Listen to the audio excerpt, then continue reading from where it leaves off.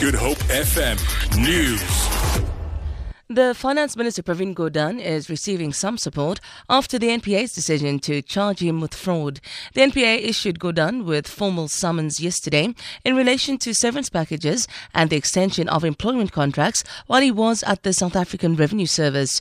The rand fell as much as 3% following the NPA's announcement that Gordhan would be charged. Gordhan will appear in court on November the 2nd. Rulani Baloy has more on the reactions. The Black Business Council and its member organizations say they view the developments in a serious light. The council, however, says it's concerned by the further deterioration in the currency market against major international currencies, but urged that paralysis not take hold as now more than ever, SA Incorporated has to become real. Kosatu says the Hawks have badly managed the whole process and this has impacted negatively on the country's image. The Labour Federation says the Hawks have not done themselves or the country any favour by treating the minister in charge of the National Treasury like a common criminal during a period of economic crisis. Rulani Baloy, SABC News, Johannesburg.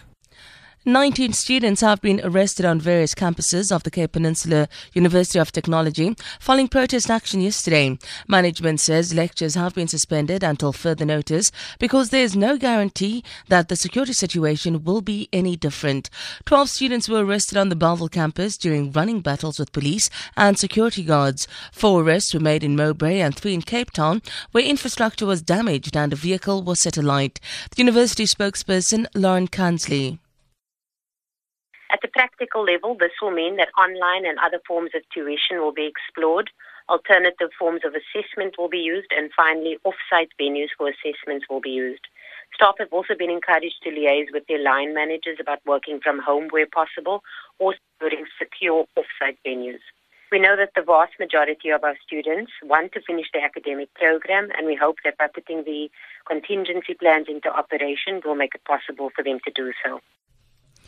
The University of Cape Town says its campuses will remain closed today and all classes have been cancelled. The Jammy shuttle service will also not be operating and all libraries will be closed. In a statement, the university says planning around the conclusion of the 2016 academic year is ongoing. Meanwhile, classes remain suspended for the rest of the week at the University of the Western Cape.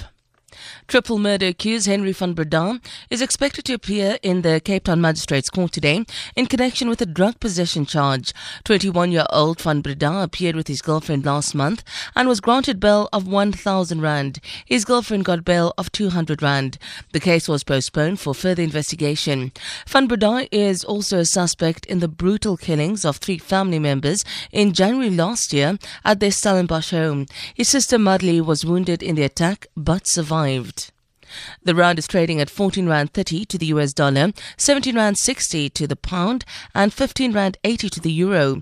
Gold is trading at $1,257, and the price of Brent crude oil is trading at $52.62 a barrel. For Good Hope FM News, I'm Sandra Rosenberg.